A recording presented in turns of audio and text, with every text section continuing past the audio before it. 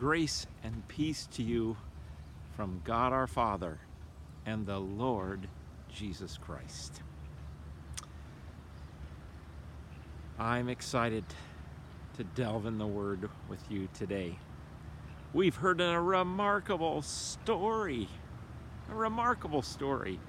from Exodus. And I think this story has a lot of connection to our lives today. So that's what we're going to do today. Let's go to work.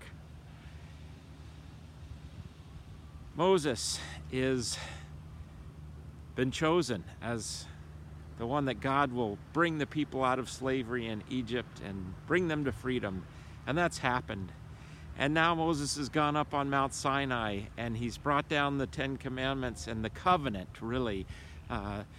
And the people have already begun worshiping another God. And they've fashioned the golden calf. And everything has gotten turned upside down. And what a debacle that was. And so that's about where we are in the story. And so now Moses is interceding because God is saying, we're going to keep this going. But Moses is interceding for the people. Now, the first cool little spot I want to stop here at this point is as we hear Moses interceding for Israel, we have to think about how that prefigures Christ.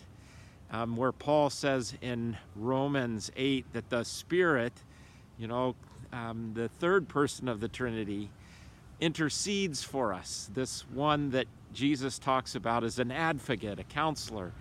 And so it's pretty amazing that in your reality right now and in mine, that we have Christ as the great high priest who intercedes for us and the Holy Spirit interceding for us.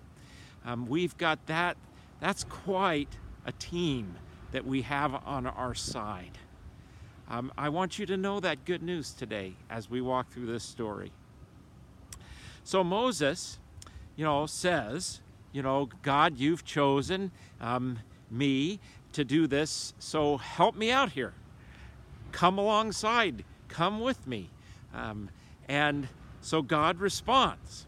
And it's kind of cool because Moses says, God, if I'm going to do this, this is what I need. And, he kind of lays it out very clear. God, this is what I need to know. And this is what you've got to give me. And God makes a promise. He says, okay, I'll do that for you. And this is how I'll do it. My presence will go with you and my peace.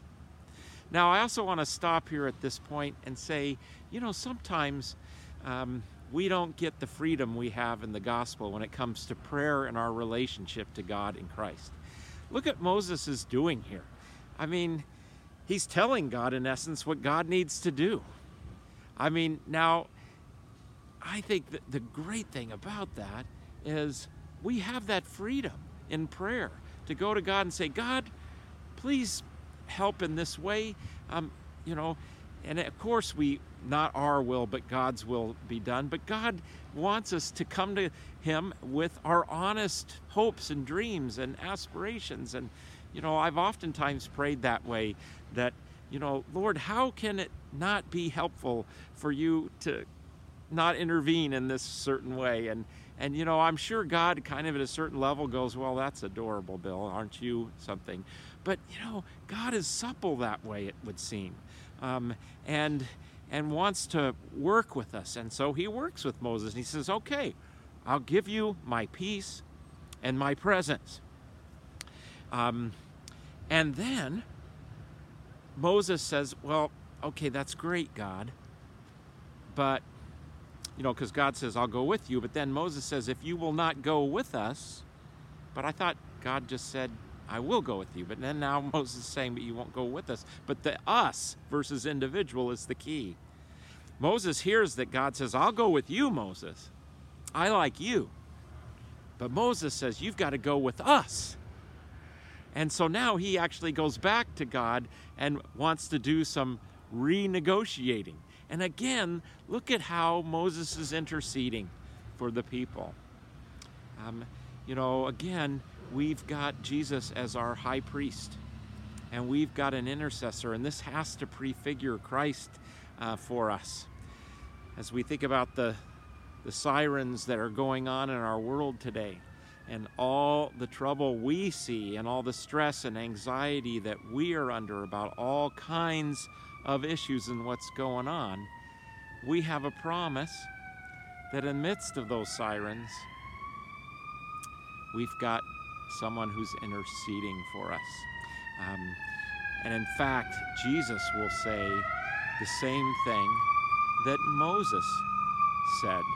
And he'll say, I'm with you always to the end of the age. God said to Moses, I'll go with you. Moses says, go with us.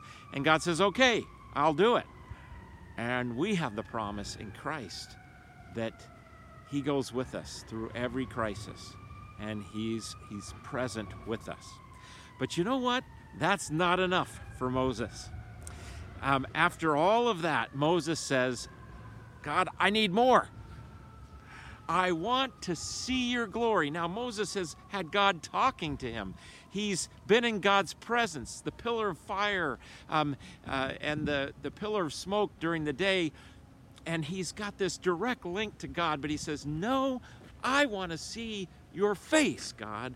I want to see your glory. That's in essence what Moses is asking. And, you know, I think about us with that because we've been given so much. The word, the gospel, the word and sacraments. And yet we want more. We want God on our terms. God, prove it. Well, that's interesting. God, at this point, says, well, again, God's going to work with Moses. But he's going to do a little bit of a redirect. He's going to change things up a little bit. He says, all right, I'm going to show you my glory, but not completely. In fact, I'm going to put you in the cleft of this rock, and when I pass by, I'm going to cover up your eyes with my hand, and then I'll take it away when I pass by. And you just get to see my back, because you can't see my face. Well, of course, the reason for this, which is kind of strange perhaps to people who aren't familiar with the biblical story, is that God is so righteous, so glorious, that for us human beings to see God face to face, it would just do us in. We couldn't handle it. So, and God knows it. So Moses is asking for something that'll actually kill him. And God graciously says, no, I'm not going to do that for you, Moses. I'm going to pass by. I'm going to cover up your eyes as I pass by, and you can see my backside. Oh, there's got to be some humor in that, doesn't there? Well, what about us? In the midst of our proof, in the midst of, our telling God the terms of which we want God to do what we want God to do in the world, and we want God to show up in the way we want God to show up. I mean, just think of Adam and Eve. When they're in the garden, and they've got everything but one tree they can't eat from, and they want to be in charge. They can't handle it. Well, so Moses is the same way. I want it all, God. But God says, no, I can't do that, one, because it'll kill you. And that's true for us as well as Moses. But there's probably more to it than that. In fact, Terence Fretheim, a wonderful Lutheran Old Testament prof from Luther Seminary, now retired, says, for God to be fully present would be coercive. Faith would be turned into sight, and humankind could not but believe. In other words, for God to do what Moses is saying, it would force us to believe. God's presence cannot be obvious. There must be an element of ambiguity, such that disbelief remains possible. A sense of God's mystery must be preserved. This text shows that even for Moses, there's an essential mystery in the confrontation with God. Now that's helpful, and that's interesting. God is not a manipulative God. God is not going to force us. How many times I've had people say to me, well, I'd believe if God would just prove God's self. But let's even go further.